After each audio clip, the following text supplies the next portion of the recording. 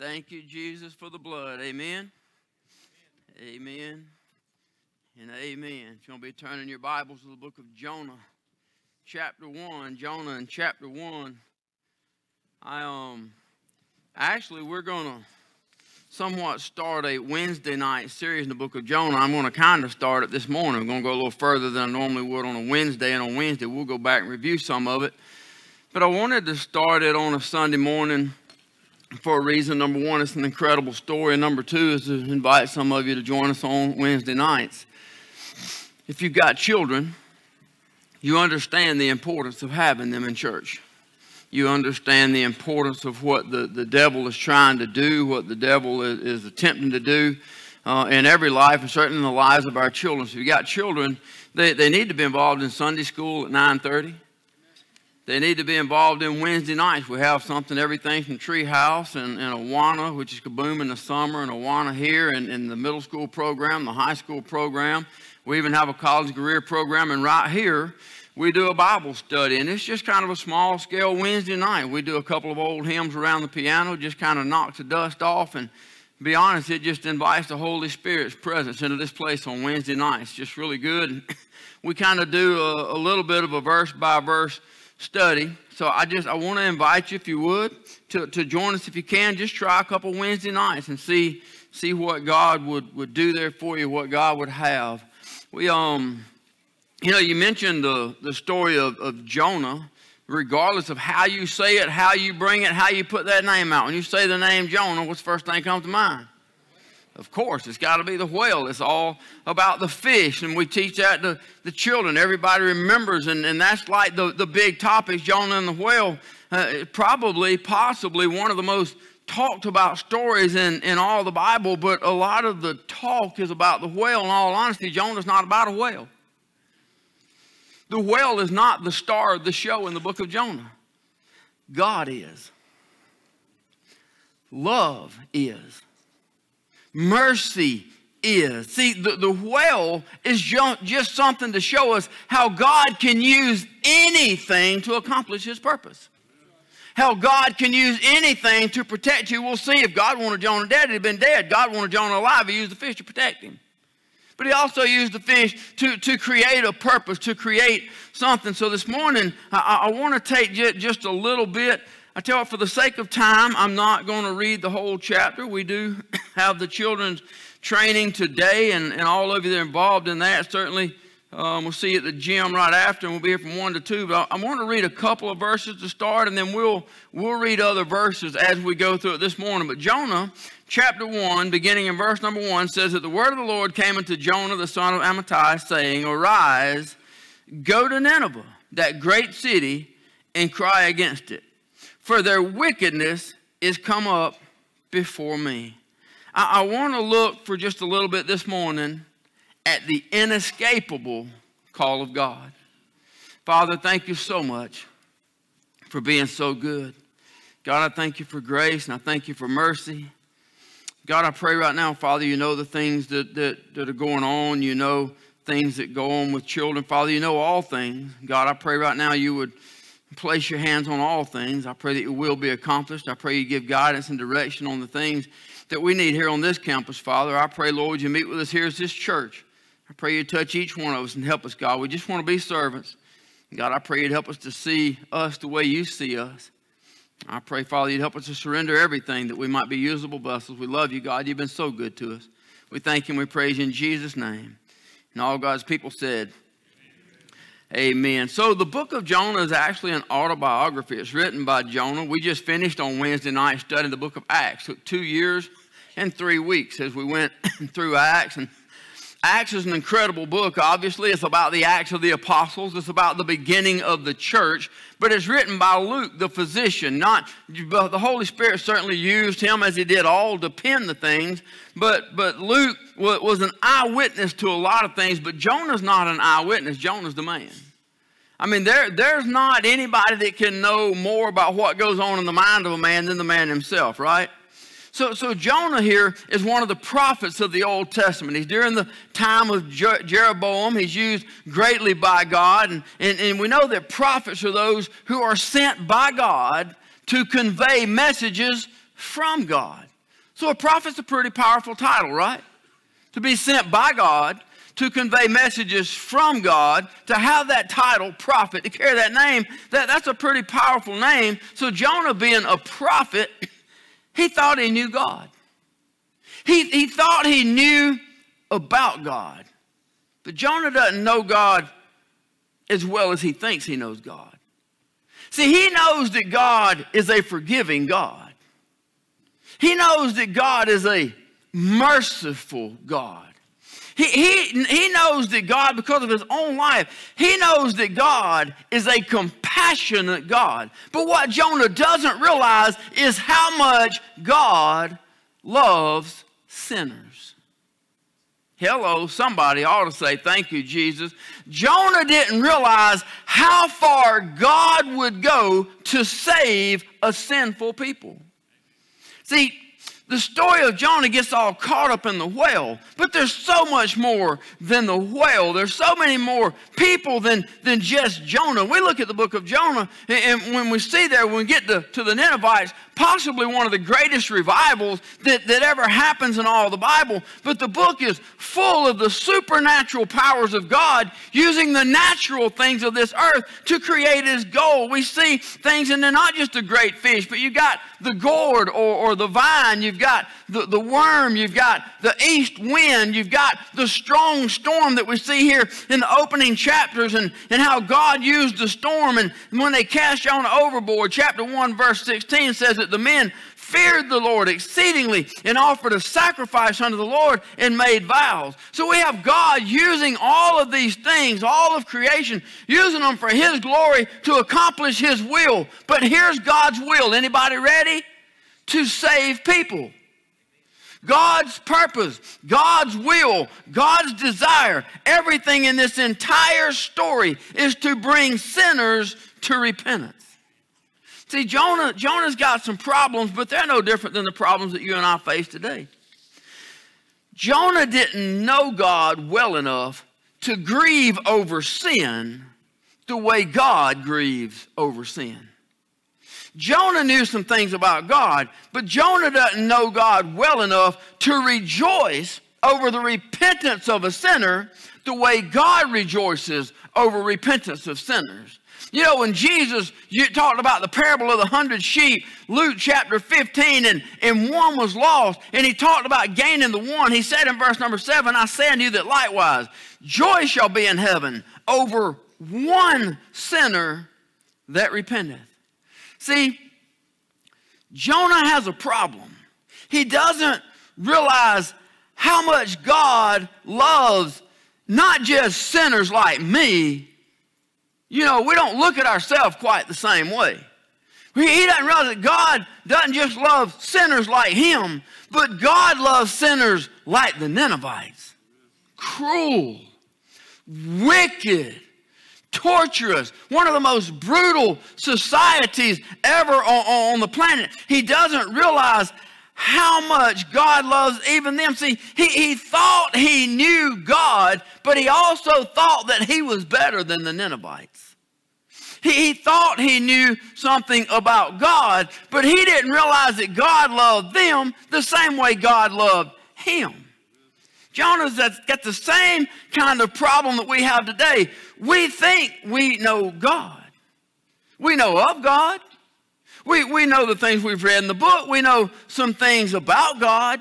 But how much do we truly know God? Think about it like this. How much grace?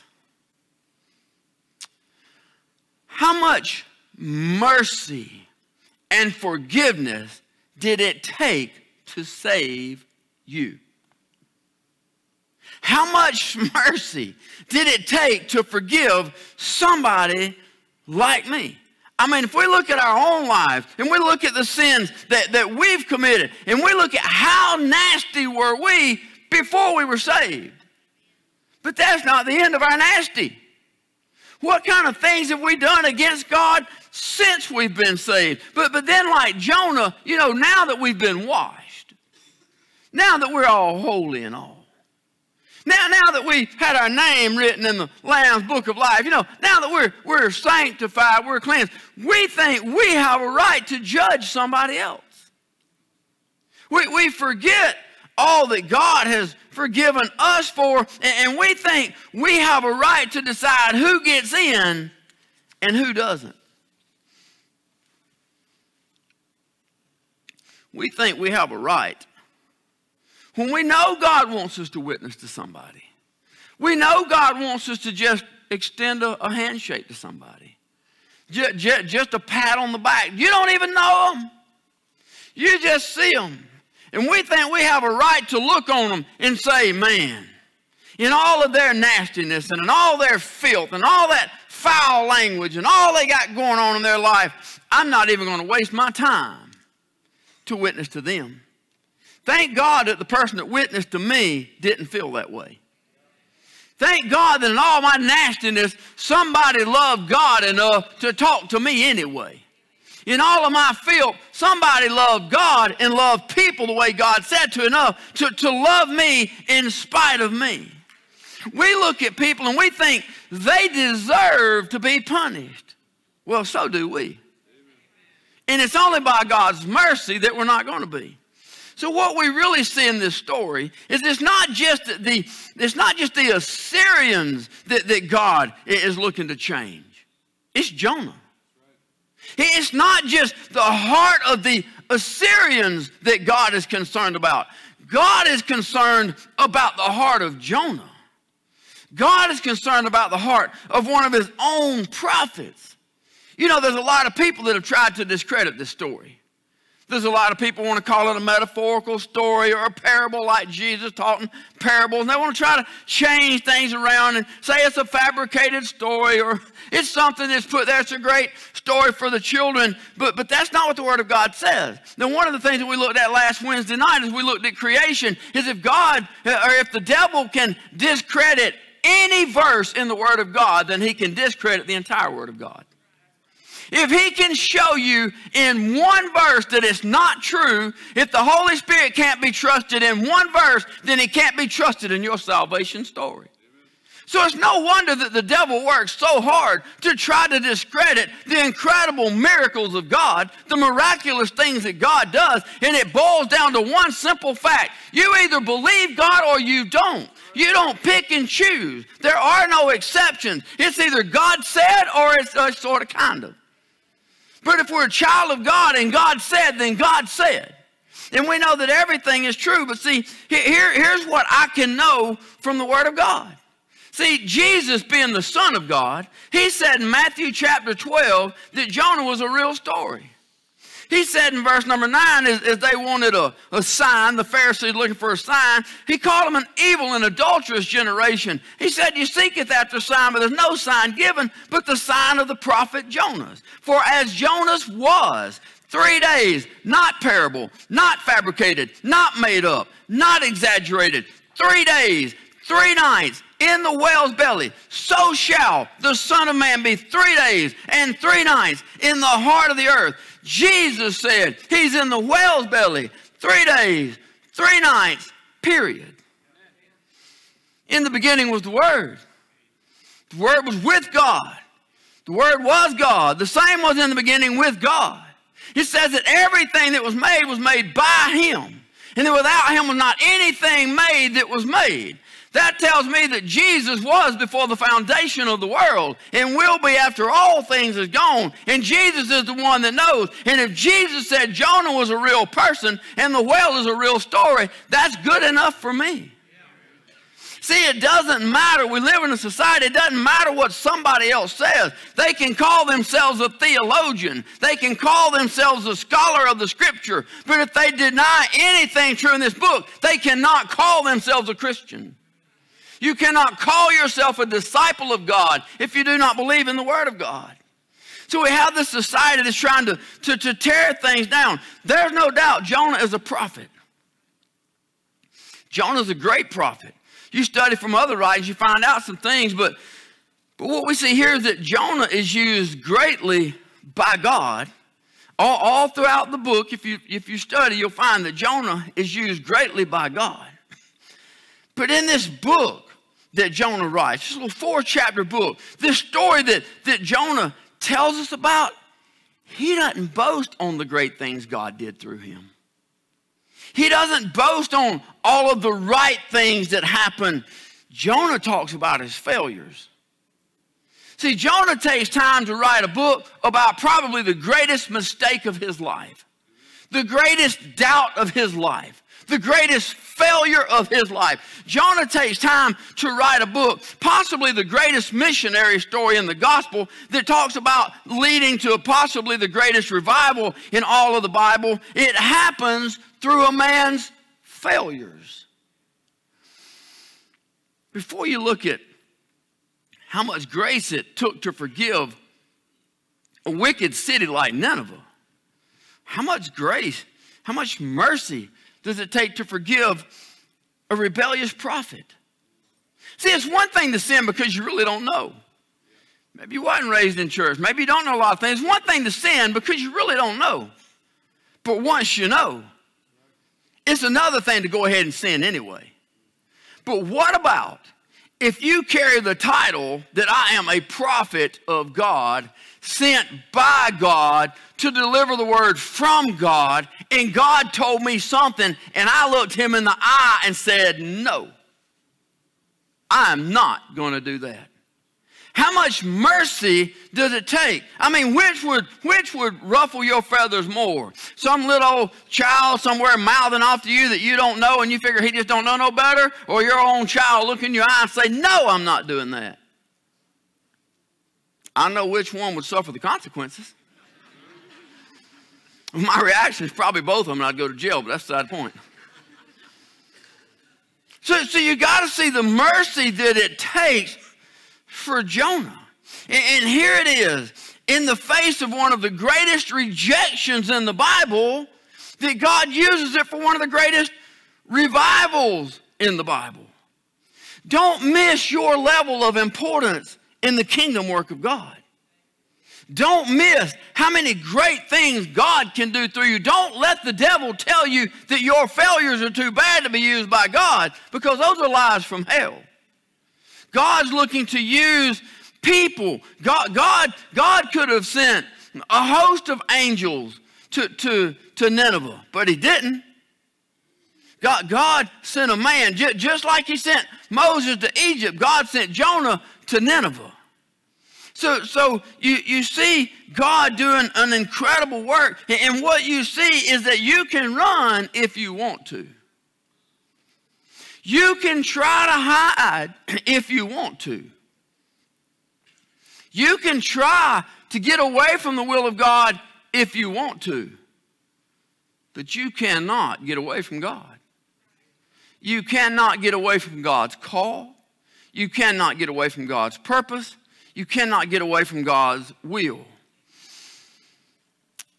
Arise, go to Nineveh, that great city, and cry against it, for their wickedness has come up before me. There have been few civilizations that are as cruel as the Ninevites. That they were a brutal people. To the Jews, that meant torture. It meant agony. It meant doom. It was everything bad. Now, when Jonah heard the word of God, Jonah said, good enough for them. They deserve it. Let them perish. You remember last week, we looked at the 3 examples of the house fire? Y'all remember the third one we looked at? What if it was somebody that you really, that's just like your enemy? I mean, you've tried to not dislike them, but like you can't stand them. Y'all remember? And we thought if you drove by and you saw their house on fire and their cars outside, what would you do? And would you, good enough for them? Let you and your children and everybody you know die in that fire. You deserve it, would you? Of course not. Because love's stronger than hate. And that's what we looked at last week. You would do everything you could to try to help. Jonah didn't. Jonah said, good enough for you. I hope you burn to death in it. I hope your children burn with you. I hope the whole stinking generation dies in the fire because you deserve it. That's what Jonah said.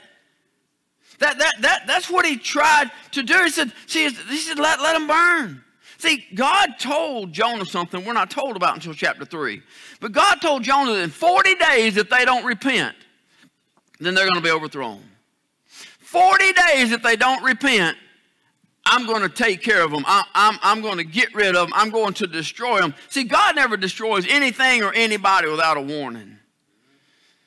Just a little plug note right here. If God's giving you some stop signs, you better pay attention. You're doing something wrong in your life and God's giving you some stop signs, you better look around, pay attention. You better turn your backside around. What we're bad to do is run stop signs. Eventually, God gives us red lights, and we start getting to the red lights because that's a little bit more authoritative than a stop sign, right? Until eventually you start running red lights. Well, that's all free.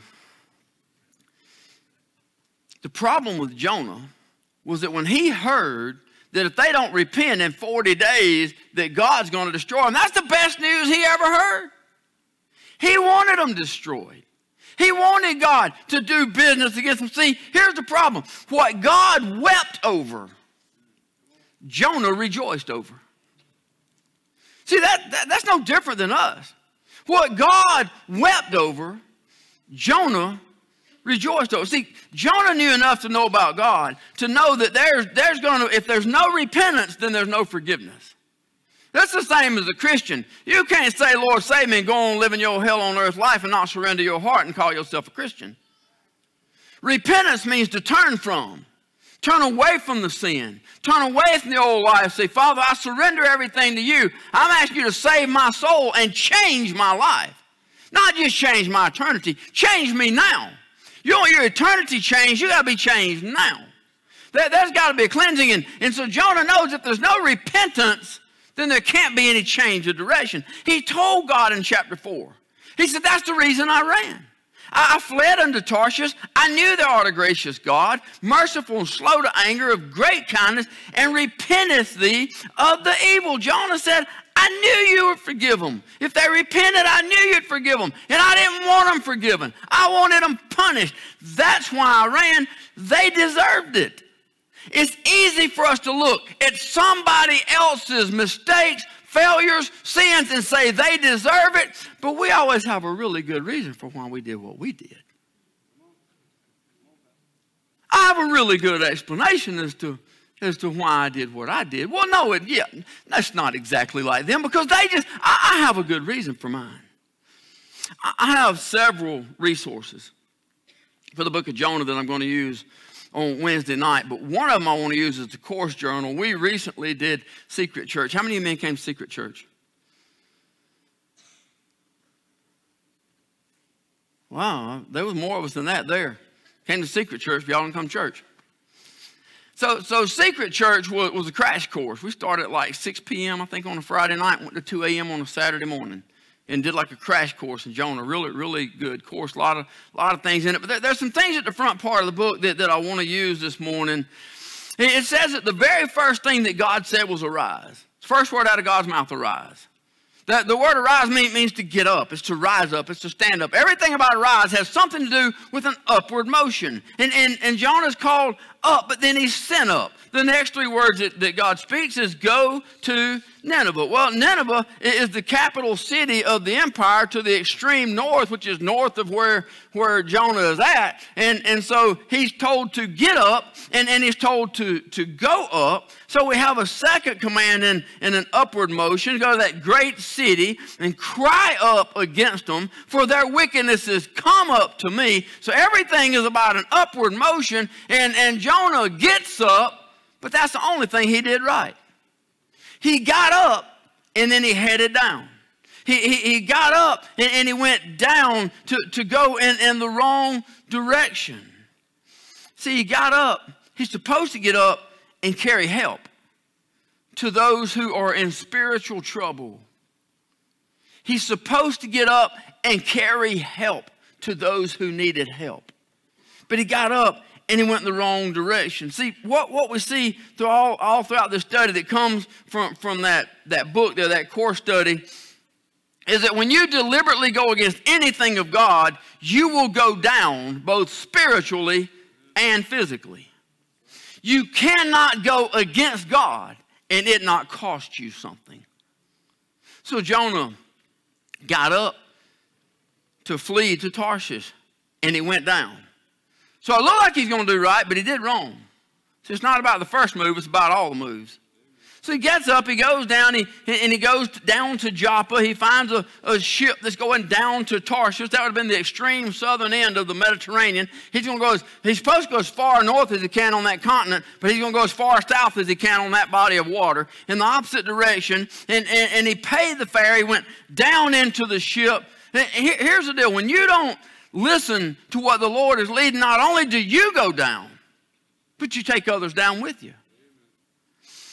It says in verse number 4 that a great wind, the Lord sent out a great wind in the sea. There was a mighty tempest in the sea, and the ship was like to be broken. The mariners were afraid and cried out in verse number 5, every man to his God cast forth the wares in the ship into the sea to lighten it of them. But then look what it says. Jonah was gone down into the sides of the ship. He lay and was fast asleep. 4 times in 3 verses you find God's prophet in a downward motion. It's a pretty important word. See, in Isaiah chapter 14, when God's talking about the downfall of Satan, and Satan says, I'll rise above the kingdom of God, and all the things he wanted to ascend into the heavens and do great. Here was his judgment, Isaiah 14:15. Thou shalt be brought down to hell, to the sides of the pit. That is the exact same Hebrew word that is used here to describe Jonah's condition. See how far a prophet can fall just from saying no to God? Verse number 6, God uses the shipmaster again to tell Jonah, arise, call upon thy God, and so be, think upon us that we perish not. Here's the problem. These mariners aren't Christians. They don't even know God, but they know enough to know that somebody has offended some God somewhere. Whether it's the God of the sea or the God of the wind or the God of something, those paganistics in that day, they had lots of God. They know one thing, somebody has offended some kind of God somewhere, so everybody needs to get up and pray. And so they cast lots to find out who's the one causing the problem, and the lot falls on Jonah. Verse number 9, for the first time Jonah opens his mouth and says, I'm a Hebrew. I fear the Lord, the God of heaven, which has made the sea and the dry land. What a terrible testimony. What a terrible testimony. The men were exceeding afraid and said to him, why hast thou done this? For the men knew that he fled from the presence of the Lord, because he told them. Verse number 11, they said to him, what shall we do unto thee, that the sea may be calm unto us? And the sea wrought and was tempestuous. And he said, take me up, cast me forth into the sea, so shall the sea be calm unto you. For I know that for my sake this great tempest is upon you. Y'all ready? All Jonah had to do was say, turn the ship around. Point me towards Nineveh, and the storm will stop. Point me towards what God told me to do, and everything will be okay. But here's what Jonah said, I would rather die. I would rather die in this sea, in this storm, than go tell Nineveh to repent, because God will forgive them. I would rather die than see God show them, somebody's going to need to pay attention. I would rather die than see God show them the same mercy he showed me. That's what Jonah said. Nevertheless, the men rowed to bring it to land, but they could not, for the same sea, for the sea wrought. It was tempestuous against them. See, the men didn't want to throw him in. They did everything they could to try to save him. Like, look, no, man, we don't want to do that. We're going to try to overcome. But yet the sea got worse and worse. Then we see these pagan mariners here doing what the prophet of God should have been doing. They cried unto the Lord. They began to pray to Jonah's God. Well, you done ticked your God off, boy. You done made him mad. And I may not know him, but I'm going to talk to him. Lord, we beseech thee. We beseech thee, let us not perish for this man's life. Lay down upon us innocent blood. We're fixing to cast this dude in the water like you said. Don't lay it on us. For thou, O Lord, hast done as it pleased thee. They prayed to Jonah's God. They took him up. They cast him forth into the sea, and the sea ceased from a raging. Look at verse 16. Then the men feared the Lord exceedingly. So we have this disobedient prophet, but we have some obedient Gentile mariners. See, God, while looking to send mercy up to the Ninevites, also extended mercy down to the mariners. There's no place that God's mercy can't reach. And there's nobody that God's mercy is not looking to reach. God in his mercy is looking to save, not willing that any should perish, but that all should come to repentance. So here's what the journal says. It says we are inclined to rebel against God's word.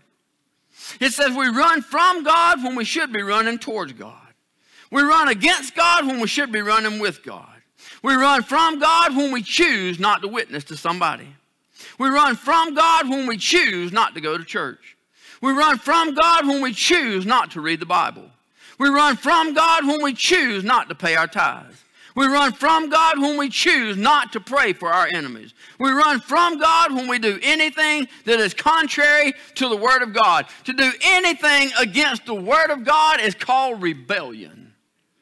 And rebellion is sin. And sin will never take you up. It'll always take you down. Verse number 9, Jonah identified himself there as a Hebrew. That's a prideful statement. Jonah doesn't tell us all about this, but we know from the Word of God, Jonah's a hero to the Jews. Jonah prophesied some great things. He prophesied some successes of Israel. He prophesied the expansion of their borders. They've seen great things come true that Jonah prophesied. He's a hero. The Jews love him, but they hate the Ninevites. So Jonah knows, now if he goes up there, not only do they hate him, but he hates them. And if I go tell them about the goodness of God, and they repent and they get the same salvation that I've gotten in spite of my sins, now all of a sudden all the people are going to hate me, and it's going to ruin his reputation. He went on and he told those mariners, he said, I fear the Lord, the God of heaven. If that was true, then why is he running from him? See, following God sometimes don't get it. It's Sunday morning and everything too. Following God sometimes ain't gonna get it. Following God all the time is what God's looking for. It's not just right here while we're all cute and pretty and dressed up and amongst some good churchy people. No, God says, follow me when you're out there. Do what I tell you to do. Can I tell you something? Your opportunity to lead somebody to the Lord in here is a whole lot less likely than it is out there. Following God in here, you get to rub shoulders with people that are like-minded, but out there you get to be used by God. You get to be used for the glory of God. You get to let somebody see Christ in you that needs to see Christ. You have an opportunity for somebody to see love that needs to see love. Forgiveness that needs to see forgiveness. But all they see is our bitterness if we're not following Christ. Following God sometimes ain't going to get it. Actions will always speak louder than words.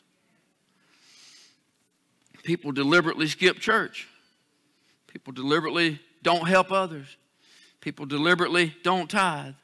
People deliberately don't read their Bible every day, and they pridefully say, I'm a Christian. Thank God that we see his mercy in every aspect of this story. God in his mercy is looking to save Nineveh. God in his mercy looked down to save these mariners, but God in his mercy is looking to save Jonah. The fish isn't the ministry. The fish is just part of the story.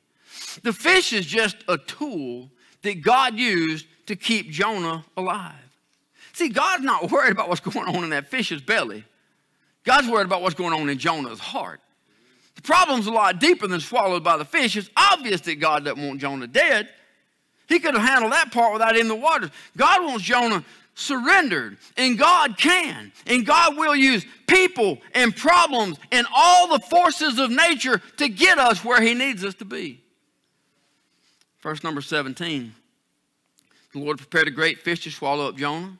Jonah's in the belly of the fish 3 days and 3 nights. And then in chapter 2, for the first time, we see Jonah pray. Prayed unto the Lord his God out of the fish's belly. And I cried by reason of mine affliction unto the Lord, and he heard me. Out of the belly of hell I cried, and thou heardest my voice. Isn't that just like us? When all else fails. When I've tried every everything else, but I can't pay my bills. My marriage is falling apart. Everything in my world is upside down, and I have nowhere else to turn. Lord, I think I'm ready to pray now. Lord, I've tried everything else, and you're all that's left. In the midst of my trouble, in my affliction, now I'm ready to pray. Now that I've run as far as I can and I can't get away, now in my hell on earth, I want to stop and pray. And half the time we're mad at God when we start praying because of what we've been through. And the whole reason we ended up in the storm and in the ocean and in the belly of the fish is because we were going in the wrong direction and we knew it. You look at Jonah, and what you see in Jonah is a personality. It's a personality there. God needs Jonah. Jonah is the personality that God wants to use. It's the kind of guy that he needs. I mean, Jonah is willing to die rather than to help the Ninevites. Jonah has got this drive, this personality. God has to change some things in Jonah's heart. But Jonah's the kind of person that God needed for a ministry like Nineveh. See, God told the church in Revelation, Laodicea, the church at Laodicea, he said, make up your mind. Either be hot or cold. This lukewarm, I'll spew you out of my mouth. Make up your mind. If you're going to serve me, serve me. If you're not, don't. But get out of this casual Christianity garbage, calling yourself something that you're not. Get out of this make-believe pretend, talking about I'm a Hebrew and I fear God while running in the wrong direction. If you're going to serve me, serve me. But get out of this lukewarm attitude. See, God's not looking to make you and I into anybody else. God is looking to use you and I just like you are. Your strengths, your weaknesses, your successes, your failures, everything. God didn't try to make David into Abraham. He didn't try to change the Apostle Paul into Peter or try to turn Joshua into Moses. God used every one of them just like they are, just like they were in their personality. It's their heart that needed to change. They had to learn how to love people. They had to learn that people mattered. They had to learn that God could use them just like that. See, God uses personalities just like they are. It's the heart of a person that has to be changed to make us usable. Here's your last one for your note card. God does his perfect work through imperfect people. Anybody feel like an imperfect people? You're the perfect person. If you realize how imperfect you are, you're the perfect one to be used by God. Because God does his perfect work through imperfect people. There's not a doubt in my mind that there's somebody in here, and there's somebody out there on live stream, YouTube, wherever they are. There's somebody running from God. Oh, every day there's people running from God. Some of them are running from salvation. Anybody witnessed anybody and you see the Holy Spirit convicting them and they just won't? It's called running from God. God's pursuing them. God sent you to talk to them for a reason. God called them into a church to hear the gospel for a reason. It's called running from God. But can I tell you, lost people aren't the only ones that run from God. Jonah's a prophet and he's running from God. Christians run from God every day. Every one of us in here has got a purpose. Every one of us in here came in our little description there. Every one of us came with a plan. And God's got a plan for every life, for everybody sitting in here. There are people out there that God wants to save from hell and he's looking to send us to witness to them, to use our lives to make a difference in theirs. But yet people continue to run from God. People say they're a Christian, but they say no to the things that God sends them to do.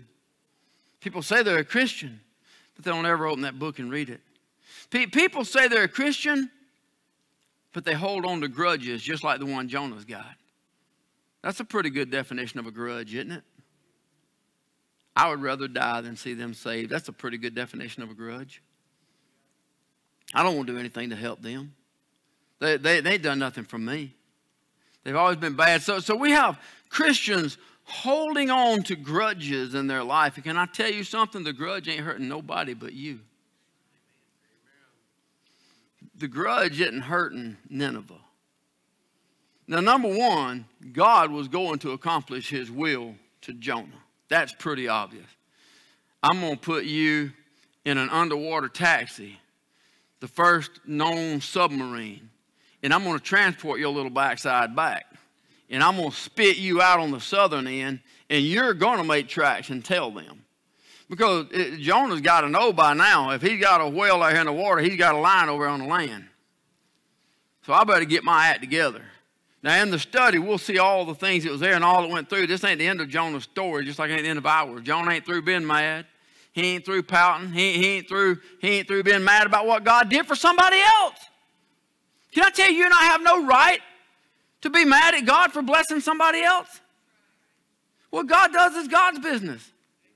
If God allows somebody to be a billionaire that is mean as a snake and ruthless and never been saved and doing evil, that's God's business. Their day will come. Unless God sends a Jonah in their life and they repent and turn from their wickedness. But Jonah wanted to be mad. He didn't want God to do something for somebody else. It's of the same level that he'd done for Jonah. See, that's how we are. We've got to remember how merciful God is to us. How much forgiveness God has shown to us. And understand that God is looking to use us.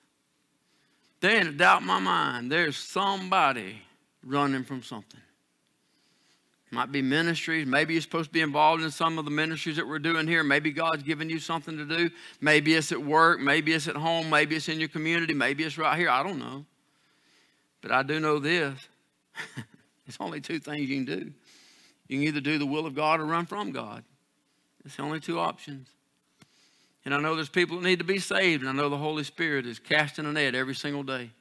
The souls will be saved.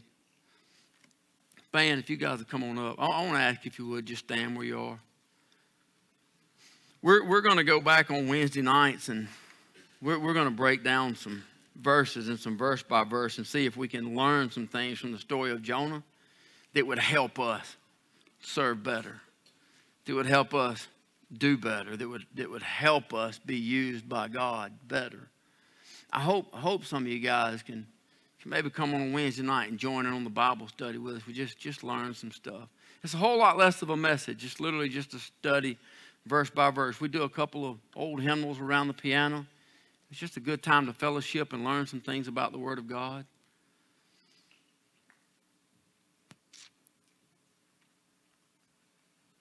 But I wonder some things that we need to get right now. I want to ask you guys to bow your head. Listen, you're welcome to come pray. You don't have to be running from God to come pray. Can I just go ahead and plug that in for you? You don't have to be running from God to come pray. You can just come and say, Father, here I am. Use me as you will. If there's a Nineveh nearby me, sign me up. I'm all in. I want to be used by you. If there's some people out there that are hurting and you can use me to help get rid of their hurt, I want you to use me. I'm all in. If there's some people out there that's struggling and you can use me to help them get beyond their struggles, I want you to use me. I'm all in.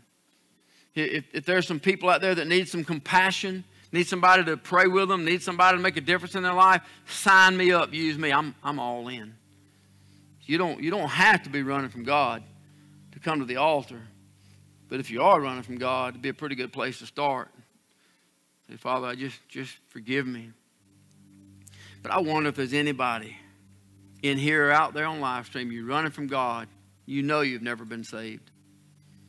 You know you've never been washed in the blood. You know you need to be saved. Listen, there's every level of people. There's people that grew up in church, they've heard the gospel their whole life. They can quote more scripture than I can even think of. But they've never trusted Christ as their personal Lord and Savior. The only thing going to get us into heaven is surrendering everything to God and be washed in the blood. that all of our sins are washed away, that our name's written in the Lamb's Book of Life. Going to church doesn't get it.